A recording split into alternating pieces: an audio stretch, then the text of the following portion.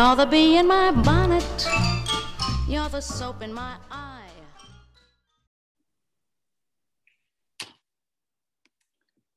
Hello, hello, hello. Hi.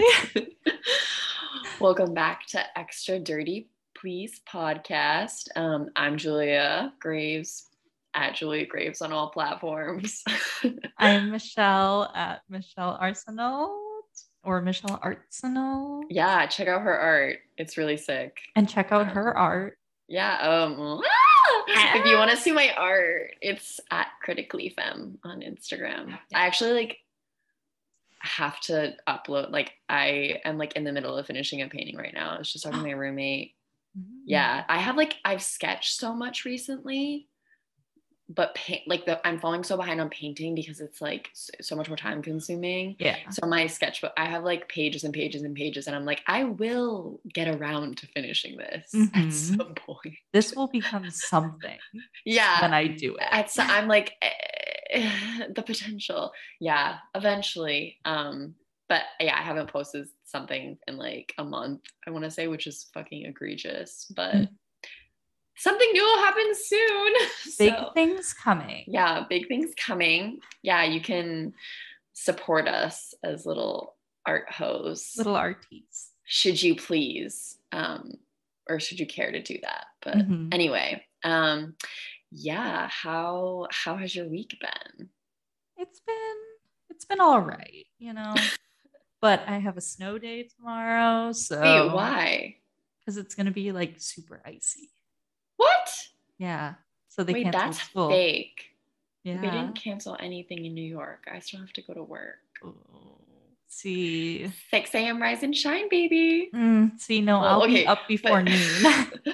See, this is why Michelle's drinking wine right now, and yes. I am sadly not. I have been consuming some Trader Joe's boxed red wines. Oh my god, I'm a little quality.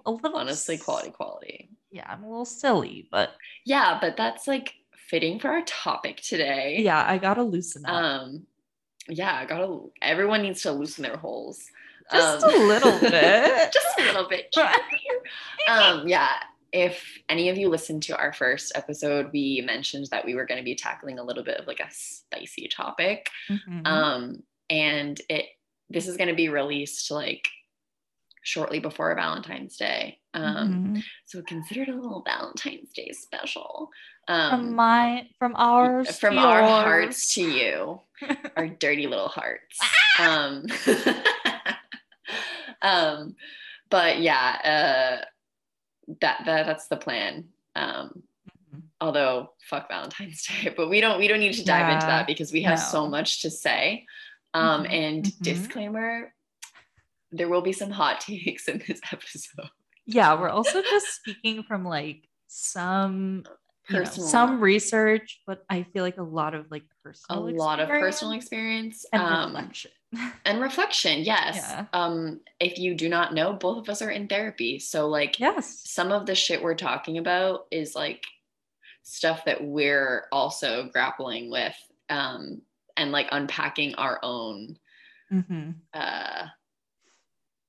I don't know what word I'm looking for, experience with it, I guess. I don't know. Or our own inclinations, I guess is maybe the right word. Our desires.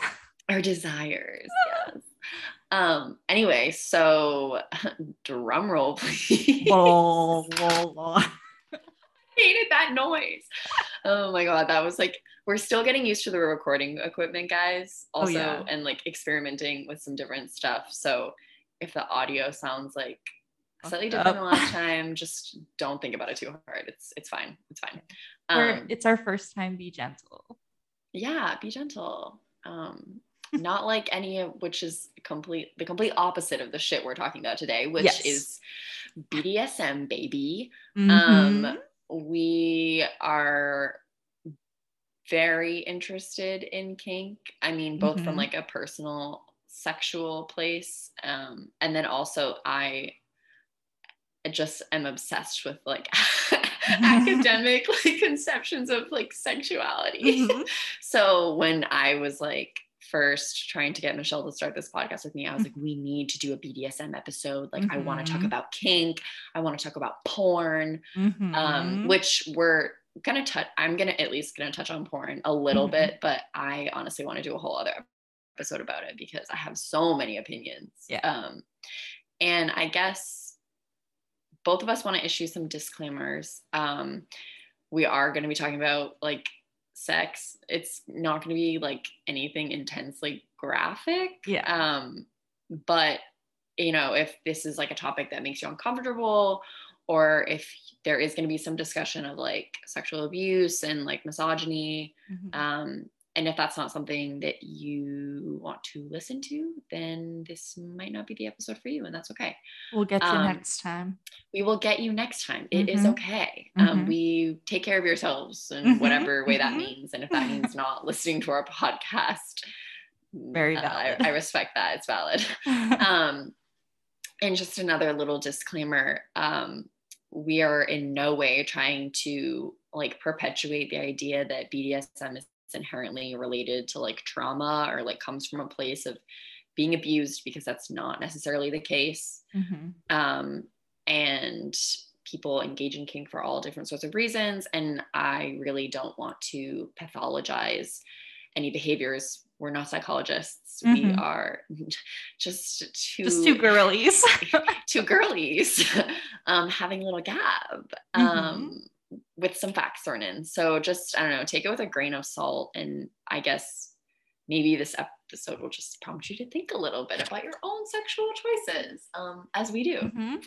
So without further ado, want to take it from here, Nishi? Of course, yes. So I'll be kind of delving into like the history of kink and BDSM, which is a little fuzzy, to find out where it like first began. There's no like real like genesis of it. Well, people aren't coming forward and admitting that they were freaks. No, it was definitely not like it was hush hush. It was hush hush. The Catholic Church was like, keep it under wraps. But also, I'll get into that. The Catholic, or just like religion and like kind of how it connects to kink and BDSM is kind of interesting. I'm gonna start just by giving you like a good old definition of what. Yes, a healthy. Let's define the topic. Let's do. Yes. What are we talking about? For those who don't know.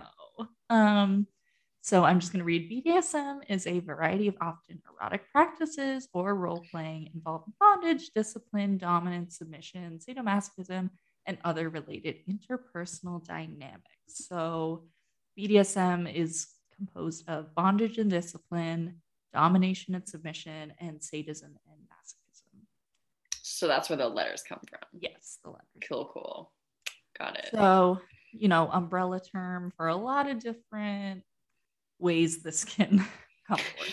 This can go in so many directions. It really can. I'm just thinking about the kink quiz, the BDSM quiz that we all took in high school. So yeah, it was a little tough to find, like, because obviously it wasn't documented and like it wasn't really, quote, acceptable at the time. That's a little more recent.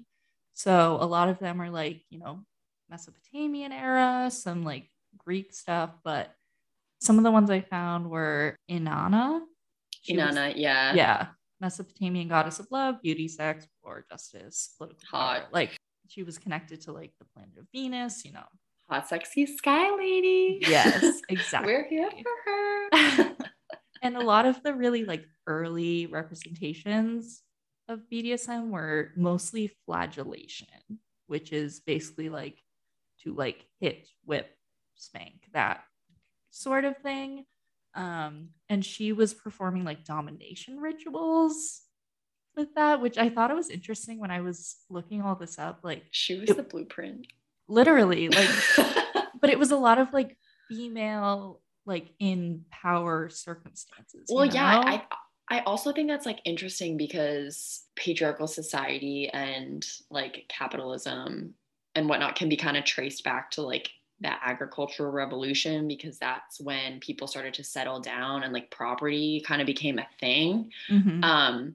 But like a lot of the gender roles as we think of them like in the quote unquote West, because like what even fucking is the West? But anyway, modern contemporary American society, I guess, those kind of like strict, rigid gender roles were nothing like what was happening in other parts of the world. So it kind of makes sense like for like women to be like taking more of like a dominant role, or like for like matriarchy to be seen as like more powerful. That's really interesting. Because she was like the OG like dominatrix.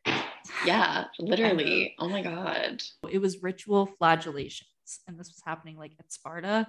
So there were like young adolescent men being whipped. Greeks. Yeah, in front of like the priestess. So like she's oh my God. like, yes, like let's spank these boys. Yeah. Literally, I'm sorry. If anyone doesn't know that's listening, the Greeks and the Romans were A, hella fucking gay, and B, hella fucking sex positive. And if you want to fight me on that, like you don't even have to look farther than like the Song of Achilles, which is it is an interpretation of the Iliad, but like the Greeks were gay. Like the Greeks were getting it on. She's on her like, Percy Jackson shit. Yeah, also disclaimer, big history nerd over here. So I'm into it. Anyway, continue. Tell me about men whipping each other in Sparta. Yeah, I mean, it was just this kind of ritual they did, but I just like love the fact that it specifically says like the priestess was the one. Like, again, the female, like the female voyeur and the female. It's so interesting because it's almost like I feel like a lot of like BDSM has to do with like the male gaze and like tracing it back to this like different sort of power dynamic, or taking it, I guess, out of like the contemporary context. It's really interesting. What did that look like? I guess like how did that play out like societally? Like like if you have like a revered goddess like sexually whipping men like into submission, like what does that say about how women are like depicted in your society? I think that's interesting to, like, and how much it has unpack. like changed now. Oh my God. But then this one's not quite as like juicy. Well, it's juicy. I'm definitely interested, but not as like female empowered in that way. But this is where things kind of get murky. But there is something called the Tomb of the Whipping. Oh, it's wait, it's in Italy. Oh my God, let's go. Yes. Oh my God. You're gonna visit it? I'm gonna me and some of our other friends are going to Italy in March, and Michelle can't come because she's a fucking job. God damn it. Big old teacher. Yeah, fuck that. Fuck them kids. I'm just kidding. Yeah. They need an education. You're great at your job. But yeah, maybe I'll make us take a little trip. We'll detour to the Tomb of the Whipping. But if you want to look it up, there's a lot of like pictures of it. They're fresco paintings on the inside. Oh. There's a couple. It's like two men flagellating a woman with a whip. It's just this like erotic situation. She's, performing fellatio on the male. Of course. See, that sounds like more of like something you would see in like contemporary porn. Like that's a little more, which makes sense, I guess, because I'm assuming if it's in Italy, it's probably coming from like Roman adjacent times, question mark. Like if we're talking about frescoes, I guess. Yeah. And like Rome was patriarchal. Like Roman women were like, sit down and shut the fuck up. So anyway, continue. So sorry. No, totally fine. But yeah, there's a couple like scenes painted on the walls. But in both of them, it's like two men and one woman. So it's these little like threesome type beats going on. Interesting. So like the woman's between them in like both of them. But yeah, there's like some whips. They should get some art historians on that. They should. I want that interpreted. Who trying to get whipped in the Tomb of the Whipping? Let me know. We want to know. Come forward. To know. Imagine conducting a seance. Oh my God, in the Tomb of the Whipping. I'm doing my full moon manifestation in the 2 Ghosts months of Kink past. My full moon manifestation.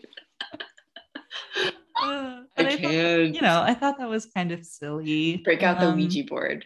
Who was getting whipped? Who's gonna speak to Come forward. Yeah, if anyone has any information on who is getting it on, shoot us an email.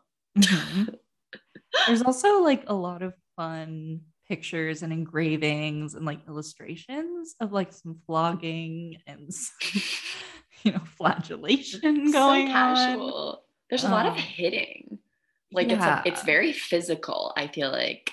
Yeah. Like we know now that like BDSM encompasses like so much, as you were talking about earlier. Like that's such a massive umbrella. But I feel like, I guess the more like psychological kinks, if they were around, I guess wouldn't necessarily be depicted in the same way. It's because it's like, how do you convey that into art? Like I don't very know. easy to show the physical, not so much yeah. And then one of the other things I had, like, I feel like we can't talk about BDSM without talking about like the Kama Sutra. Never. But yeah, in it they describe like 4 kinds of like hitting and lovemaking and like quote pleasurable sounds that come from it. But the Kama Sutra also is like, it's considered one of the first texts to talk about safety rules when it comes to BDSM. That's hot. We stand. Which is really nice. Groundbreaking, frankly. Yes. Yeah, honestly, someone had to do it. Somebody had to do it. I wonder if people were like passing away. Like, probably. Girlies back then were dying of paper cuts. Yeah. So the boys, it wouldn't be surprising if somebody was getting it on. Like, a little unfortunate. Also, like, it's a little unfortunate. You think about brothels. I guess it wouldn't be the worst way to go, but it would totally be traumatic for like your partner or partners. Hopefully. Like, fuck. Just no. Aki. Yeah. Little Aki. Aki. Imagine like having like someone be like, oh, like what happened to your ex? Like, oh, I fucked them to death. Well, I flagellated them to death. Is that a word? Flagellate? Is that flagellate? Yeah. I guess. Past tense. Yeah, guys, we're so smart. We like went to college. Like our degrees. Oh my god. I don't know if you talk about this because Julia will be talking about like more modern portrayals of like BDSM, but there's a lot of like those court cases where if someone is like killed like during sex, yes, and the man is just like, yup. We will discuss. We will discuss. So Don't we will worry. Don't worry. Yeah, like I said, so much to unpack. I had so much fun with this research. I texted one of my friends because I'm like not the best texter anyway, but they had like messaged me in the morning and it was like something like not urgent, but it was like warranted a response, and I just like I like totally ignored them. And then like hours later I texted them and I was like, so sorry, I've been researching BDSM and listening to Black Sabbath all day, so been a little busy. And they were like, that's hot. It was funny. And I was like, yeah, Ben's so busy going down all these rabbit holes. Yeah. People are freaks. Yeah. Like, and for the most part, embrace it, but we can, Anyway, continue. Yes. Yeah. And then I guess I'll kind of end the like history portion with like the leather movement. So a lot of BDSM was like tracked back to the gay male leather culture. Yes. Which was like after World War II. We have these soldiers, coming back, fighting for America. And they were like, wait. They were let's like, engage. I am gay. Yeah, well, that's the thing is, obviously there's a lot of like policing around like gender and sexuality for like centuries, but the idea of like a sexual orientation like really took hold like post-war, because you had all these guys like coming back from fucking Europe being like, oh, I fucked men in the military and I really liked it and I don't want to stop. Which is really interesting. And even women too, like I've like read a lot of stuff that talks about like women in like the military service in some capacity, like abroad, engaging in lesbian relationships, and that was like a safe place for them to do so, which is really interesting, especially because like fuck the military. That's the last place I want to think about as a safe haven, especially considering like the incredibly high rate of sexual assault. But we don't need to talk about that, guys. No. That's not the topic for today. The fun stuff. Yeah, the fun stuff. Only the fun stuff. And then I guess the history kind of goes into like the 1990s because like with the internet and everything, oh my God, that just made it easier to like build a community and like kind of, I guess, like normalize it a little bit. Yeah, I find more like-minded people. Some other kinksters, if you will. LOL. But yes, I mean, that's kind of like, you know, the basics of where it came from. But I also have some fun stuff about like brain and like, I also want to hear it. Yeah. Because the psychology, I know we said we weren't going to pathologize, and that's like not what we're going to be talking about. I'm sure, but it's really interesting, like the way people like react or like get into kink, I think is really interesting. And like obviously a lot of those things, like on surface level, it's like, why the hell would I want to be tied up or like hit or degraded? Yeah. Like, but obviously there is something incredibly erotic about it. Otherwise people wouldn't fucking do it. Yes, exactly. Yeah. So tell me more. Yes. So I read this one article that kind of talks about like, you think of pain and pleasure as complete opposites, just like in nature. But think about like, you know, you're eating a delicious meal, but it's spicy. Like not me personally. Spicy. Hot girls have IBSM. Blah, blah, blah, blah. IBSM, irritable bowel sadomasochism. That's fucked up.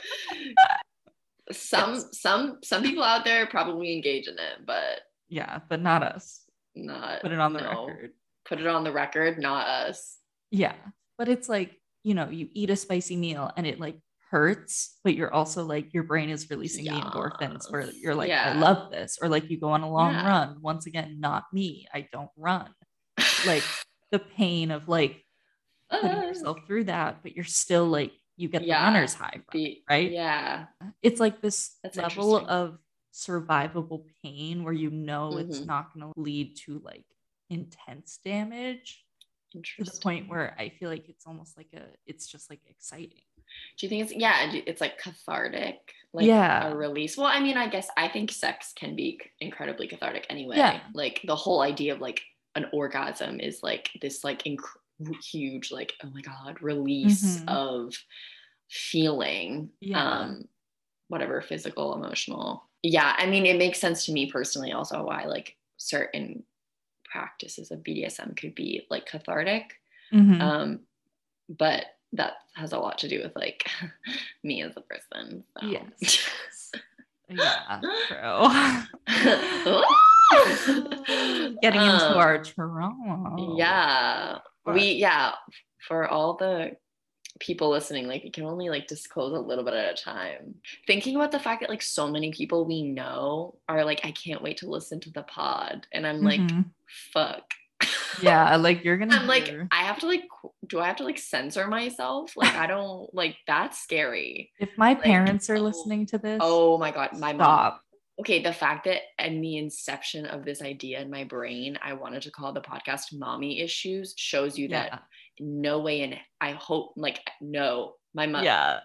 I don't want my mom to listen to me talk about BDSM and my sexual experiences. Not. Please, like, Mom. That's a boundary I don't want to cross. Please. Fuck no. Fuck no. Yeah. I don't think she wants to cross it either. So no, I hope so. I mean, it's kind of that idea of like, if you think something's really gonna hurt and it doesn't hurt as much as you thought, you're kind of like oh. The contrast like turns into pleasure. Interesting. And then there's a quote from this like Harvard study they did where they said, everyone knows that food never tastes so good as when you're hungry. Lying on the sofa is blissful after a long run, and life itself is wonderful when you're leaving the dentist's office. Oh my God, what the fuck? True. But they kind of talk about relationship of pain and pleasure. Yeah. I guess if you're experiencing one thing and then it ends, it's like it makes the pleasure that much more like pronounced because there's the direct immediate juxtaposition of the two. Yes, and they talk about that. They call it opponent process theory of experience, where like you want balance in your life and homeostasis. So like positive wouldn't know her reactions with negative feelings, like they balance each other out. Interesting. Yeah, so it's like self-imposed balancing, I guess. Yeah. That's really interesting. Making the good better by creating painful situations for you.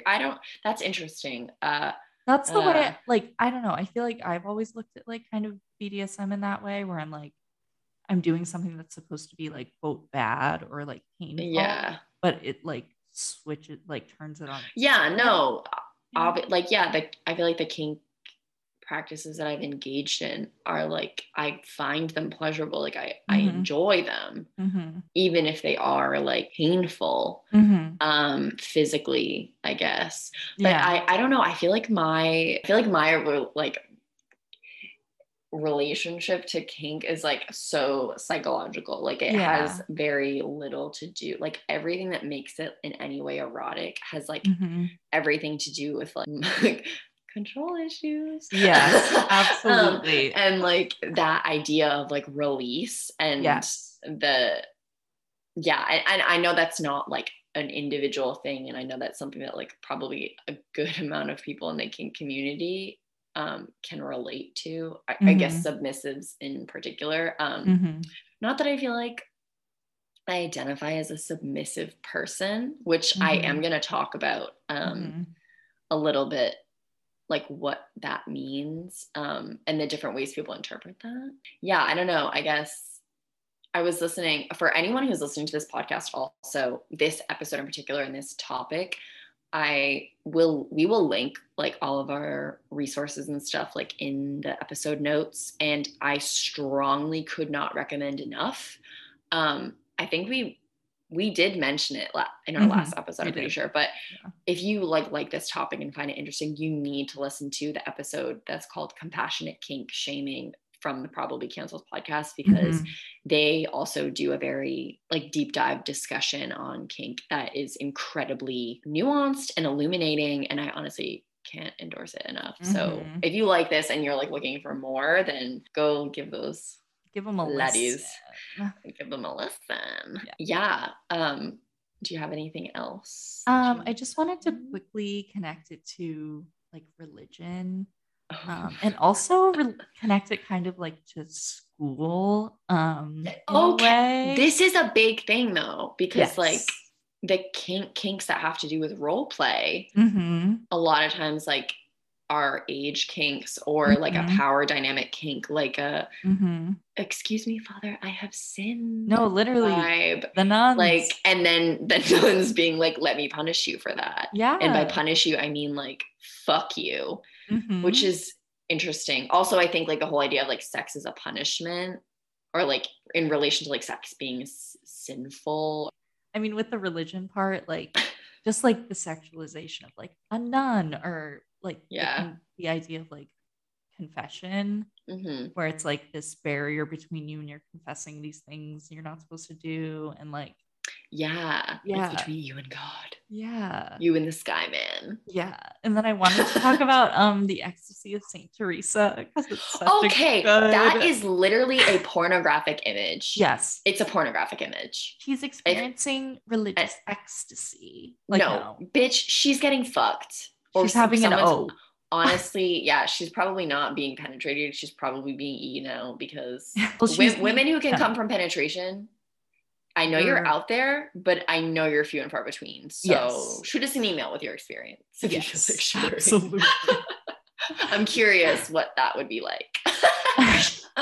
Would love to experience. Well, no, she's definitely getting like action. No. Yes. And also, like, who's to say they aren't one and the same? I guess like, or if you think about like all these like Greek myths and stuff of like gods like coming down and like fucking women or humans, or, you know, occasionally a tree or an animal, because they were the Greeks, guys, the Greeks. They had no boundaries. That is like very interesting. And also, like, if you think about like the Virgin Mary and like the Immaculate Conception, like, bitch, you're telling and like me there's some obsession with religious ecstasy and like purity. I'm like, boo boo, she might have just been masturbating. Like, okay, let Teresa come. Like, let her come. Hashtag my queen. Yes. Hashtag make Teresa come. For those who have not seen, it's a picture of this woman, you know, with she looks like she is having an orgasm, and there's like an angel. She's the getting, blueprint like, O face. Literally the first of many. Isn't there there's like writing that goes along with it? I don't know if it's the inscription, but it literally cites, and you know what? This is I have a quote. Angels and Demons by what's his name? Dan Brown. Same guy that wrote the Da Vinci Code. But there's literally a quote, and it literally talks about his Fury spear or some shit. I'm like, I have the quote. I believe. I will read. So this says, one of her most famous passages describes her experience of religious ecstasy. I saw his, which is an angel, hand a long spear of gold. And at the iron's point, there seemed to be a little fire. He appeared to me to be thrusting it at times into my heart and to pierce my very entrails. When he drew it out, he seemed to draw them out also, and to leave me all on fire with the great love of God. The pain was so great that it made me moan, and yet so surpassing was the sweetness of this excessive pain that I could not wish to be rid of it. The soul is satisfied now with nothing less than God. The pain is not bodily, but spiritual, though the body has its share in it. It is a caressing of love so sweet, which now takes place between the soul and God, that I pray God of his goodness to make him experience it who may think I am lying. Like, the girl is coming. She is coming. She's coming. Yeah. You could have shrank that down, like that whole paragraph, and just been like, I had a wild orgasm, guys. I just had this crazy orgasm, and like, I need to write about it. Literally. That's like, I mean, yay for Teresa. I'm glad. It was clearly such a great experience that she felt so poetically inclined. But you can't tell me that that is not about fire at the tip, bitch. Thrusting. The very language. Moan. I do not think very language of thrusting. Like, tell me that is like ever used in a non-sexual context. No. It's always like sexually connotated. Always. She's on fire. Like, no, girl. Yeah, okay, girl, your pussy's on fire. But it's also interesting. That. Like, you won't talk about that. It's also it's interesting. I know that, and this is like it's kind of getting off topic a little bit, but like the use of like religion as a way to like advertise this kind of ecstasy that you can like only get through like religion as a way like turn away from like the physical like temptations of the flesh and engage in this like intense spirituality so you can have this like supposedly spiritual orgasm. It's like, girl, have a real one. Girl have a real one. Why are you settling for metaphorical, babe? Why? Oh my God. You could talk for like actual decades about women and other marginalized peoples being just chronically dissatisfied. Like in every way. But that's like way too much. And also I don't feel like it needs that much explaining. You can just see that it's fucking true. But I thought that was like a cute little, cute little end note. End on a thrust. End on a thrust. And a moan. That moan though. I kind of pick up like my research in a similar place. Well, not with Saint Teresa, but prior to Saint Teresa's orgasm. kind of in the 80s and the 90s. And I kind of like first approached it from like a jumping off point of like the 80s second wave feminism. And you started to see this like split within like the feminist movement. And I'm obviously using that term like very loosely because that is, you could go into the complications of like second wave feminism for so long. And there's so many things that are like good about it and fucked up about it and whatever. That's not what we're talking about today.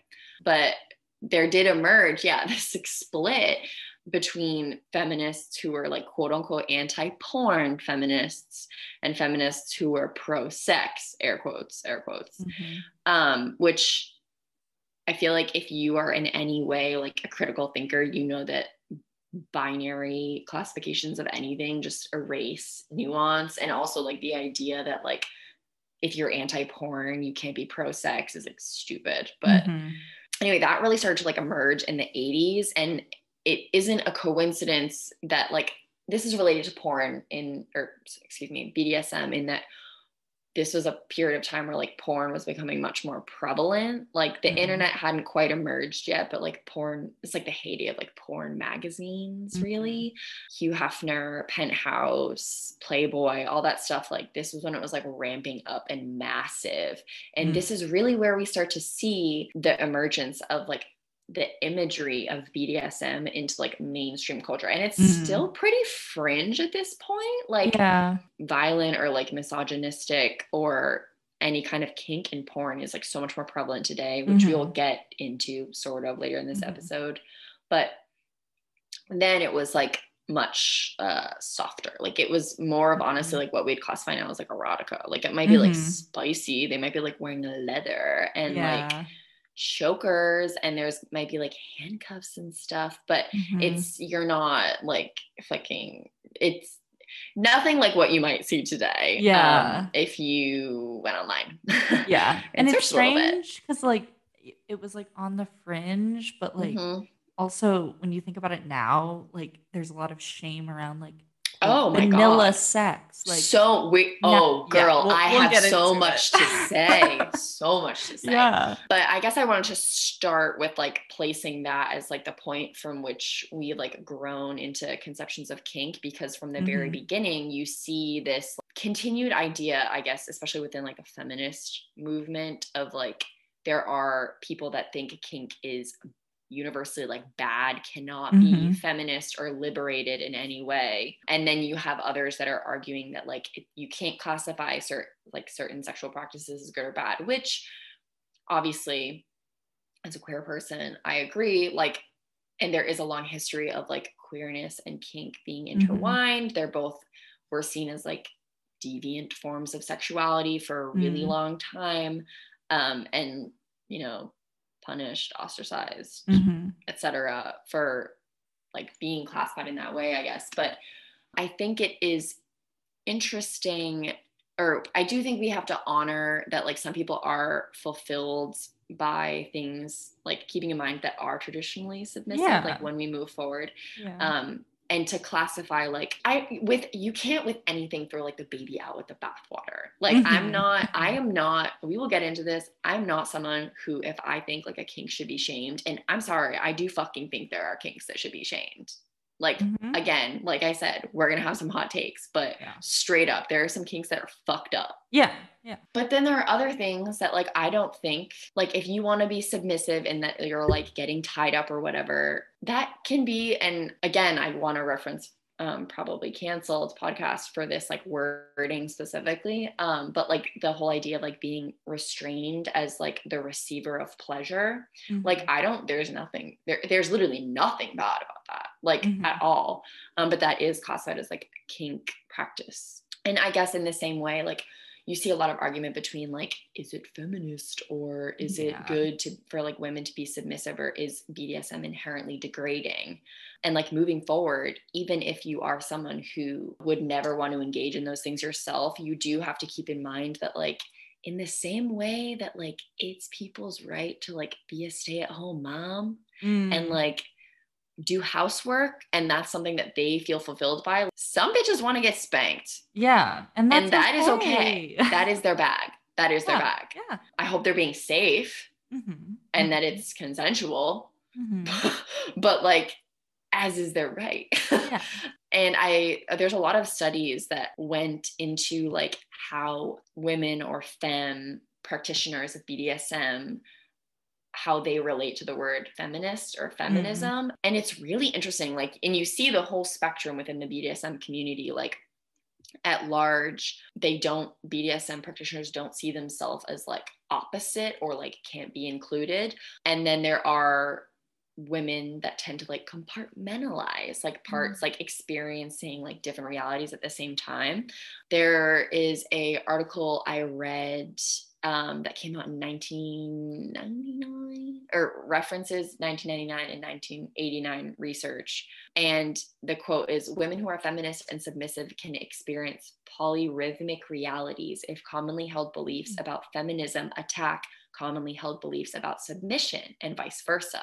So it's like this experience of like engaging in two different things, and then the inner conflict that creates because you have trouble reconciling your two different realities, which is so real even outside of BDSM. Like there are plenty of like life experiences where you're like, on one hand I think this, and then on the other hand I think this, and I'm like trying to like integrate them, and it's very difficult. And I do want to touch upon, when we're talking about BDSM, as it is a big umbrella, like not everyone engages in BDSM in the same way. Yeah. Like there are women within like who like practice kink, and like there are things that they might think are okay or like not quote unquote degrading, and then there are things like different people have different boundaries, so keep that in mind as we're having this discussion. And also when you're like approaching this, feminism is such like a weird fickle word. Like different people want to utilize or reference or hold different definitions and like what does it mean to like be a feminist.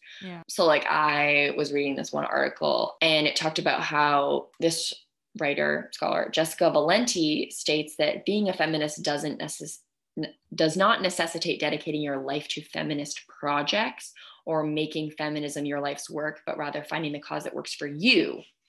Versus someone like Sarah Ahmed, whom I stan Sarah Ahmed, like read her shit. She's great. She's amazing. And she argues that being a feminist necessitates consistent operation through a feminist lens. So like all of your work, your entire life can be a feminist life. Like everything is a feminist project. And I personally kind of dislike Valenti's approach. Because I feel like it has this like very white neoliberalist tone that's like choice. Like you can pick and choose like what things you want to do, but it's like choices don't occur in a vacuum. And that's kind of what I'm going to get into like moving forward when we're talking about engaging in kink, because like, yes, it is personal choice, but I think it's really important to unpack why you're choosing that. And I say that as someone who like personally has done a lot of reflection on why I like engaging in certain behaviors in bed that I do. The first time we start to see like BDSM enter like pop culture kind of in the way that it exists today is the 2011 release of 50 Shades of Grey, which it's Twilight fan fiction, guys. Keep that in mind. And it is essentially porn, which there's nothing inherently wrong with that. We don't need to get into everything that's wrong with 50 Shades of Grey, because there's a lot. But the main things for the sake of the argument is that kind of like really served as a big piece of like quote unquote representation for like the kink community in the like mainstream.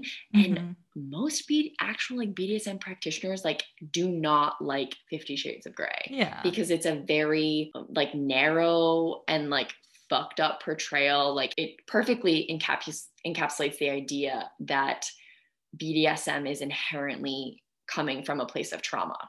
Like you see Christian Grey, the dom in this relationship, engaging in these behaviors, and he traces them back to being sexually abused and taken advantage of as a teenager by his mother's friend. Like, and they literally state that. And then you realize like throughout the series, and I actually haven't read the series. This is all research.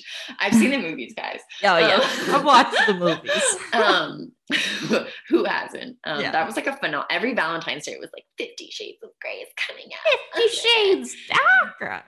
And I was like, do better. Anyway, that aside, you see like throughout the trilogy, like as him and Anna move towards this more like quote unquote loving relationship, because we all know that relationship's fucked up. Yeah. They like the eagerness to like engage in these more like drastic, controlling, like dominant, violent fantasies lessens, because he's like, oh, so and so taught me how to fuck, but Anna taught me how to love. And like, oh, and now that I'm like healed, I don't want to engage in kink anymore. Which is like really fucked up, because again, it pathologizes BDSM. Yeah. It's like, what? I feel like 50 Shades also just, it's also very whitewashed and vanilla. Yeah. Well, it's very palatable to the middle-aged woman consumer who probably isn't having a lot of sex in her marriage. Like, exactly. Like, it's palatable for the masses, which is the main beef that BDSM, like the community has with it. They're like, this isn't accurate at all. No, like exactly. It's like they took the most palatable aspects of BDSM, and you keep saying like it's an umbrella term. There's so much that goes into it. And so much. It doesn't touch on any of the aspects of it. It doesn't. Like, you know, and people like shame others for engaging. No, it doesn't at all. And also, I do want to mention that like in like film, like BDSM traditionally is portrayed in very like negative lights, like even when it is supposed to be erotic. And like 50 Shades does follow this thread. Like at the end, you still like leave the film with the idea that like, oh, that was bad. We progressed past that. We're not engaging that anymore. And specifically with dominatrixes, I found this really interesting. A dominatrix in a movie always dies, or something horrible happens to her. Like or she's portrayed as like a psychopath, like a villain, which I think is really interesting, because that says a lot about like, oh, women who threaten male masculinity in that way are in some way like degenerate or deviant, and inevitably like something horrible happens to them. Like Eyes Wide Shut, Basic Instinct, those are all films where like the dominatrix female, this like hot, sexy, incredibly sexually alluring woman, is also like classified as very much as like this like evil temptress, like Eve vibe, leading Adam like away from the garden. I thought that was really interesting. Especially a lot of these films have, of course, male protagonists. Are we surprised? No, not at all. Yeah. How far we have fallen from Sparta. How far we have fallen, literally. I have a question. Go right ahead. Well, it's related to Adam and Eve.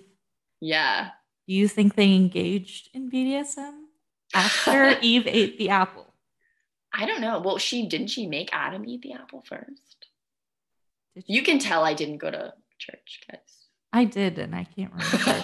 But I mean, like, do you think once they were like, oh, we're going to be on our sin shit, they were like, wait, maybe I should like tie you up with this vine, or like they Adam were the and OG. Eve are the kink blueprint. Do you think they were? Maybe, but also like I reject that as like that they existed. Person. I'm like, also, I reject that they exist in the first place. Also, like, isn't there a whole like biblical myth that there was like another wife before Eve? They made Lilith. Is that like me? They made like Lilith as Adam's equal, but she like wasn't submissive to him, and so she was like, "Fuck you, God, I'm gonna go fuck with Lucifer," and like left, and she's like queen of hell. I don't think that's in the Bible, as someone who was probably not in the Bible. The alternative. Maybe that's like Satanist vibes. I don't know. Yeah. That's just really, that is very interesting to me. And then they made Eve out of Adam's rib, so she would be like a part of him and therefore can't reject him. But like, guys, religion is 99.9999999 like patriarchal as fuck. Like at least in Western civilization. Anyway, moving forward, I want to talk about kink among young millennials and like Gen Zers. Specifically, I read this Vice article, and it is called "Here's How Kink is Taking Over Social Media in the Wake of the Pandemic." And our unfortunate dude, reality. This was juicy. Literally now how does the intersection of kink and COVID?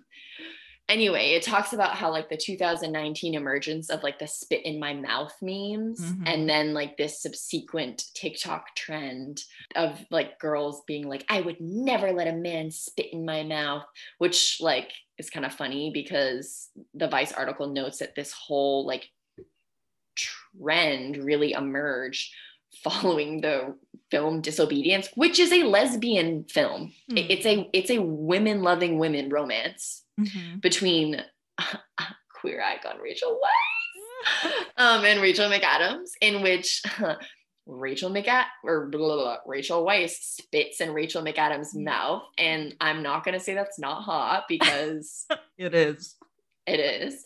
However, this, like, they really cite this as a point of like this trigger of like sex related memes and humor that like exploded onto the internet, that specifically referenced kink and also had to do like was targeted towards or engaged with young women, because sex has been on the internet forever. Like there was porn on Tumblr when we were like 10. Like, yeah, that was like that's not basis. New. That was literally the software porn on Tumblr. The software porn. Oh my god. My word. We need to do an episode on Tumblr. Like I would love to talk about that and how it affects us.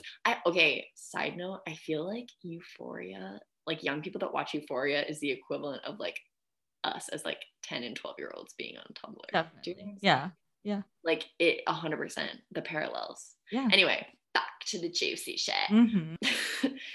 But anyway, you see now all these teenage girls either outright rejecting kink, or more commonly competing in like this kink Olympics where it's like, who can be the craziest, most outrageous, most freaky girl in bed. And it's really interesting to like contrast like how far that is from like the public view of any sexual practice outside of penile vaginal penetration like 50 years ago. Yeah. That's insane. And the question that's really posed by this article is whether or not like the growing kink discourse is actually translating to sex positivity in real life, which I would argue that it is not, just because it's not promoting any sort of like reflection. And when you see like this like trend, and then if you're like competing like to be the most outrageous person in bed just for the sake of like doing it, it's like, okay, this behavior is rewarded. Being kinky is rewarded or looked on favorably by society. And so I'm going to do it because I want to be rewarded, because that is how we operate within a society. Like we do the things that cause quote unquote good things to happen to us, admiration, or it makes us more desirable. It makes us more marketable as products to other people. And so then you have like young people being like, oh my God, I'm so kinky. Like I want him to do XYZ to me, or her, whatever. And it's like, babe, do you really want that? Like, how the fuck are you 12 years old or 13 years old and you're like, yeah, I want him to choke me. I'm like, you literally haven't even like had just regular sex. Yeah. How do you even know what you want? Yeah. How do you even know what you want? And like, I say that as like, I'm fucking 23 years old and I'm still like interest in bed wax and wane. Like I'm still figuring out like things I like and don't like, and I have been sexual for quite a few years now. Like this is not new. Yeah. And I don't think it's something that has to like, you find you're like, oh, this is exactly what I want. Like it's always going to work. Sexuality changes. Like it's a fluid thing. It is never static. Like and that's why like when I was younger, I sound like I'm like lecturing, like I'm this like old person. I'm like, when I was young, yeah, I'm literally like an old hag now. At Binge-topia, entering my old hag era. Anyway, it's interesting like to think about how I feel like I've like kind of moved more away from like feeling like it was necessary to have rougher, kinkier sex for it to be enjoyable. Like before it was like I wanted that like visceral experience, and now it's like, yeah, I'll like engage in kink, but like I can also enjoy more vanilla sex, which kind of brings me, oh well, first actually, when you brought up sex related deaths in court, I read this article from the Strangulation Training Institute. Oh my God. And it is called "Choking in Kink Has Become an Acceptable Part of Teen Sex, but Not Without Its Dangers. Beware." Be careful, girls. It talks about how like choking has a much higher prevalence as like a sexual behavior in people under 30. Which is interesting. And it's really an acceptable part of like a first sexual encounter, which is fucked up because you should never choke someone without asking them if it's okay to choke them. Has that happened to you? Yeah. Oh my God. Oh my God. Yeah. All the time. All the time. I'm like, oh, all like the time. I'm like, okay, this is fine, but you could have checked in first. Men are okay with choking me. Yeah. Like men are okay with choking people. And it's become so normalized. And it's like, this is where it like intersects with porn, is like all of these more violent or like dominating sex acts become more prevalent in porn, and so they become more normalized. They're not fringe anymore. Like choking is not fringe. Choking is seen as a normal sexual thing. And then God forbid you don't want to be choked, you're a fucking prude. That's the message that like young people receive, and it's like, fuck. Like, oh my God, maybe I don't want to be asphyxiated. I'm not saying that that's my personal opinion, but the amount of times I have just like been outright choked by a stranger. And it's like, I'm okay with that. It's like, yes, I'm but you okay with you choking me, but you need to ask. You need to ask. Like, don't you want to check first? Yeah, don't. It's like Olivia Gatwood's Alternate Universes poem, which amazing shit. You should all go listen to it. It's on YouTube. She performs it live. It's fucking hilarious. There's one line where she says, "The boy does not ask before he chokes me, and so I pretend to die while he's doing it." And the applause from the crowd was just, wow, it was there. Snaps. Like, wow. Yeah, like, wow.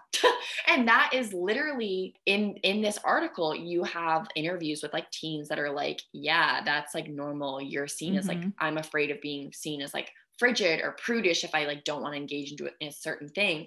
And then you have all these like, there are plenty of sex related deaths where a male partner has choked his female partner to death and continued to fuck her. And is like, well, you know. And then it's like, oh shit. So... And then he's like, well, she wanted me to choke her. And I'm like, bitch, I don't think she wanted you to choke her that hard. No. I really don't. There's a proper way to do it. There's a proper way. There's technique. Which also I think like the BDSM community like really hates a lot of mainstream representation of BDSM, because it's like, no, like these are very specific things that people learn how to do in a much like safer, particular way. Yeah. People who like are really serious about BDSM don't just like try shit. No. In the sense that they're like, oh, we're just gonna like tie you up like this, or like choke you or hit you in this way. Like, no, it's all very premeditated, pre-discussed, calculated, learned. It's not like crazy, which I do think there is the argument. It's like, oh, like you can't give consent in like nothing is like can truly be consensual because it's like influenced by societal choice. And which I see what they're saying, but also like that also is like very kind of nihilistic in a way. So I would like to believe I have some sort of free will. And like into like some sort of like personhood. But also on the flip side, there is this argument that submissive people in the BDSM community actually have more power because they have the power to set the boundaries beforehand, which I thought was really interesting. And it's definitely a different way of looking at it.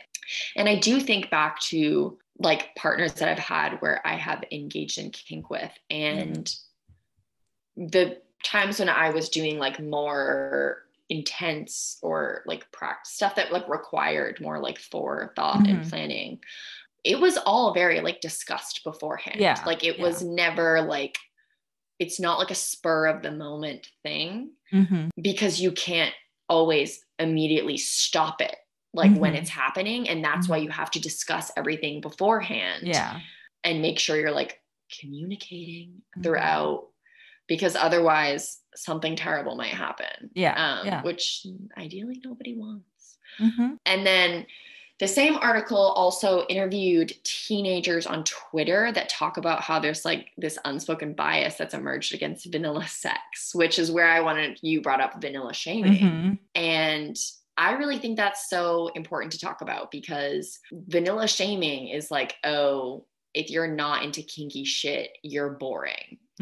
Like, and that is stupid. You need to be kinky. You need to like be experimental in order to be desirable or marketable, which I think is a problem, because if you don't actually want to engage in those things and you're engaging in them for somebody else's benefit, and like, let's be honest, it's generally going to be young femme individuals doing this for men who want that. It's like, you're just catering to their desires. You're just, and then people who are being like, no, it's because I'm sexually liberated. I'm like, babe, are you really fucking liberated? Like, or have they just repackaged your oppression and sold it back to you in a way that makes you think like, oh, I'm getting my back?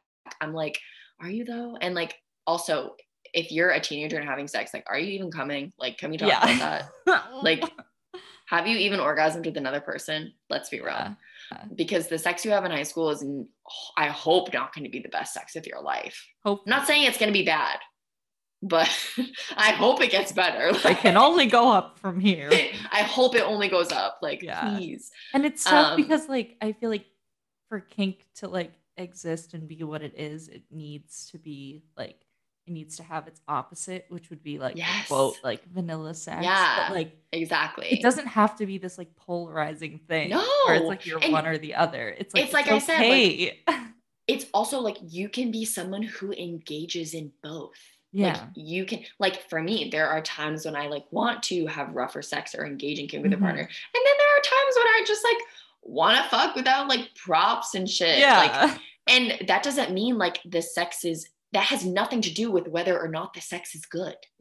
It's just like, honestly, element. You can be tied up and like the sex can be horrible. Like, that does not guarantee anything. And honestly, like, kind of hellish, because then you're like, well, I'm tied up and stuck here and I have to like receive this quote unquote pleasure that isn't that pleasurable. And I'm just like, fuck. Which, I mean, that's like could be a whole other thing of like dissociating during sex. But anyway, we don't, we won't get into that. We don't need to do that. But I basically kind of wanted to like wrap that point up by like saying that like vanilla shaming, like, honestly kind of just seems like it's proof that kink versus non-kink is just like the newest, like, you can't win, like, double-edged sword for that, like, women, femmes, people like die by, which is really shitty. And also, side note, vanilla sex as like a term emerged in the 80s and 70s and 80s with like the gay leather and the S&M movement, in like the gay community, as a way to like classify like their kink practices as alternative, and like against, they were like contrasting against like more vanilla, which is more quote unquote socially acceptable. Again, you're seeing the relation between like the queer community and like kink, the conflation of like alternative sexual behavior. Anyway, I wanted to like wrap all of that up before we just like talk about our thoughts and feelings with this quote from Women in Gender Studies professor Brianne Falls. I hope I'm saying her name right. And she's the author of Performing Sex. And she says, pleasure does not preclude a self-critical approach. She encourages women who enjoy submission to direct a critical eye to why we do those things and what those behaviors say about the bigger stories of gender and power. And then she goes on to say that it makes sense that women may internalize a need to distance themselves from their own desires by, for example, having rape fantasies, which is don't need to get into that. Yeah. And this kind of relates to another scholar's words, Norma Ramos, which was in the 1995 issue of Miss Magazine. And Ramos stated that women are socialized into actually getting sexual pleasure through their powerlessness, which I thought was a really good place to kind of like jump into like talking about our own thoughts and opinions. Yeah. Okay, well, first of all, what are your experiences with BDSM, Michelle? And like, what's your takeaway from like so far from like everything that you read and then the stuff that like I was talking about? Like, how do we feel? Let's check in. It's something I definitely like reflect on a lot, like especially recently. Yes. When we were doing research for this episode, we were both texting each other and we were like, oh, I'm having thoughts. Yeah. Lots of thoughts. Yeah, because like, as someone who like prefers to be like more submissive, I'm powerless, but I'm also the one holding the power. It's this weird like dynamic that kind of empowers me while also like degrading me in a sense. I'm still like trying to come to terms with that and like why I like seek out those things.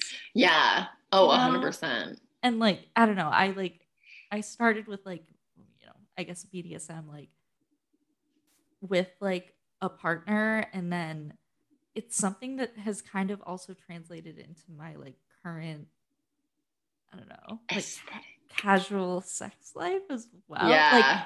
Like, it's interesting. It's very different. Yeah. Because you don't really like, I mean, with any casual sex, like you don't really know if it's like a one night stand, like you don't know. I mean, unless you're like really asking those questions and being super forward, which I mean, like in an ideal world, like might be more acceptable, but that's just like not the case. People are kind of shitty at communicating. Yeah. But that's a really interesting dynamic. Yeah. Really interesting. And in the realm of like casual sex with it, like I'm definitely very open about it, and I like will pry. I'll be like, okay, so like what have you done? What like where are your what are you okay with doing to me? Yeah, because like I want to know that. Which I think it's perfectly reasonable to inquire after what a sexual partner is and is not. That needs to be normalized. Yes. Kink aside. 100%. Just communicating. Yes. Communication is sexy, guys. Communication is sexy. Always communicate. Always communicate. But it is this weird where like I'm with these people who like I may not know them and I may not trust them yet. Yeah. But like I'll like dip my toe in the water with these things and I'm like, is this a good idea? Like I don't know. I like really struggle with it. I think I'm someone like I have enjoyed being submissive in the past, but I think the enjoying of being submissive is 100% from my personal experience tied to like my relationship to like wanting to be desired, which like we're not going to go to the roots of that right now. It's way too early on in our little podcast history. I don't trust you listeners not yet. Our parasocial relationship isn't intense enough for that. You're not ready. But I feel like my desire for like BDSM or kink behaviors is a lot more of like a control and trust thing because I'm someone who like struggles so much with that. So like I am not someone who would engage in submissive behavior or as submissive behavior in casual sex. I am probably more likely to be dominant when it's casual. Interesting. And I feel like that's because I feel like there's a certain like vulnerability that comes with being submissive and like allowing yourself to like be this like receiver, more passive receiver. And like you're really I think there is something very erotic about like giving control over to somebody else, and that's because I'm such a fucking control freak. Yes, it's a control thing. 100%. And so and that requires like a ton of trust from, in my personal opinion. Like it's like, oh, I'm really trusting you like with everything right now, like with my body and my life, and you're choosing to do something like for me with that opportunity, which is like hot. In my personal opinion, experience, preference. But I think it's interesting, like I have moved away from feeling like I need to be or have rough sex like all the time. And again, I don't think that is inherently because of like psychological growth or that like BDSM is something we should shy away from. Again, like don't throw the baby out with the bathwater. But like if we're gonna talk about kinks that I think are fucked up, then like that would be like, I have a problem with like age kink. Yes. I think it's fucked up. I think age, and I think if you're someone who watches porn that has age kink, you need to look at how that's making and skewing your sexual preferences. Yeah. Because it is literally teaching you to sexualize children. Yeah. And that is fucked up. Pedophilia. Yeah, literally pedophilia. Like, and this was something, again, in the Probably Canceled podcast, we were discussing this, how the host, Bridget, references how like one of the highest paid porn actresses in the world, or the highest, is a actress who her porn specialty is her acting as a child. So she's like, it is age play. And it's like, it's basically like molestation and like sexual exploitation. And that's what the highest paid porn actress in the world is getting paid to do. So think of how many people are consuming that and that think that is hot and are sexually aroused by that, by a child getting violated. And I'm sorry, that's fucked. Like, and that's fucked that capitalism, like, because it's a money model and you're like pushing that on people. I don't know. Yeah. Is there anything else? Do you have any fun, like, silly stories? Personal anecdotes? Like I was hooking up with this guy once, and this wasn't like kink. It was more like rough sex, I guess. But I wasn't really enjoying myself because whatever. And I like left, or I was leaving, and this man was, this is like classic me, like anyone who knows me will be like, oh my God. I was like, just decided I was gonna leave, so I like got up, started putting my clothes on, and I wasn't like angry at this person. They hadn't done anything wrong, like, but I just was like, oh, I don't really want to like keep doing this, so I'm just gonna go. And this person was so deeply perturbed. They were like, oh my God, like, it was kind of funny. I was in my villain era, guys. This was like not peak villain era, but like it was up there. This person was like, oh my God, are you okay? Like, and I was like, yeah, it's fine. I'm just calling an Uber. Like, it's all good, like whatever. And then I was like putting my pants on, and he was like, oh my God, you have such a nice ass. And I like turned around and looked at him, and I was like, yeah, you really could have spanked it. And then I left, because it was just like such passable. Again, that was in I feel like a phase of like my like sexual life where I like really wanted to be like thrown around in an erotic way. But I'm not knocking it, knocking it at all, but it's time and a place. Yeah, I don't know. I also like, oh fuck, I'm thinking, I will not disclose her name because I respect her privacy, but we have a friend who had a sexual encounter that was a one-night stand, and this person proceeded to choke her with a belt. And she was like, as she was telling, and I love her. I don't know. She will listen to this, so she'll know. She will be listening, so she might be mad at me. I hope not.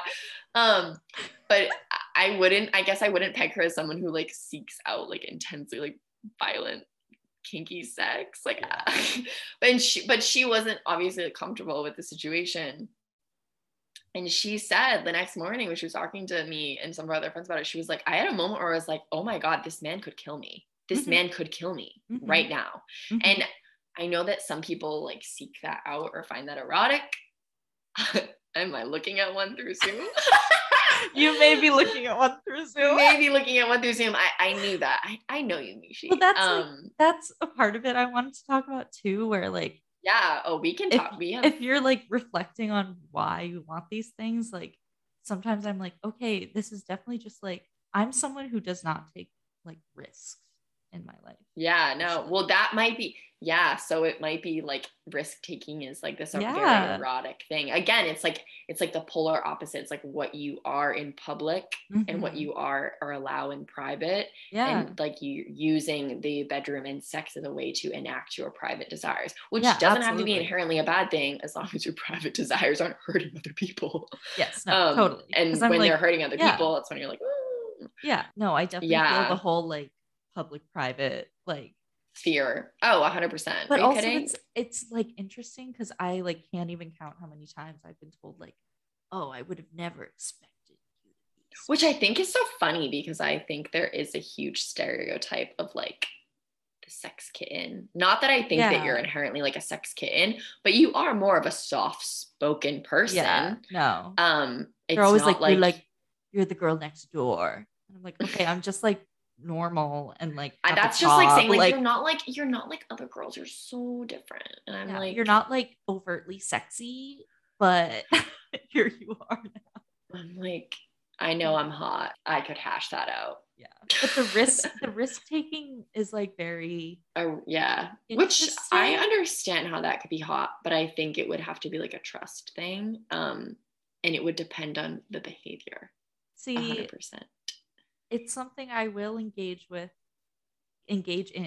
with a stranger. I won't. Oh, I'm way too. The fact that I'm like, okay, there's a knife to my throat. I don't. Yeah, really know I was like, are we gonna go there right now? I was like, I don't really know this person at all, and like he could absolutely kill me right now. Like, which is, but like, insane. I'm trusting him not to. Okay, to listeners, like, don't try anything. No, like I'm like the whole point of this conversation is, or this like podcast is to like dissect like why we want the things we want. So like again, this is not like we are not trying to promote like the Kink Olympics. Like no, I'm not like at all. I am not condoning meeting up with a stranger from Tinder and having them hold a knife to your throat. Like I am not. We've all done things. That, but we've all done things. We have our moments.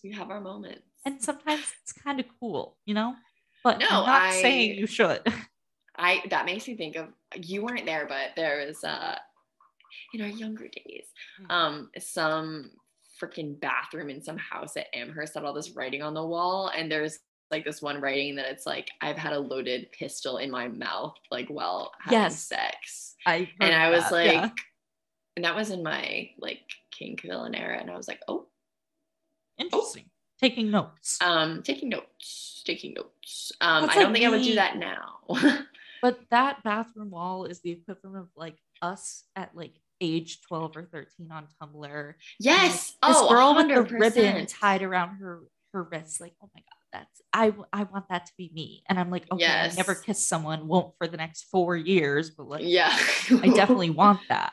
Yeah. No, again, it's like, I think it's so interesting how like the internet has started to play such a big role in our sexuality, and that like it's shaping it before we can even like consciously experience those choices or experience it, which like, again, we don't live in a vacuum, and like our choices are always influenced by something, but like the internet takes it to this whole other all consuming level, especially like in the pandemic when like we're on devices and screens all the time, and there's like a complete and total like overstimulation of that.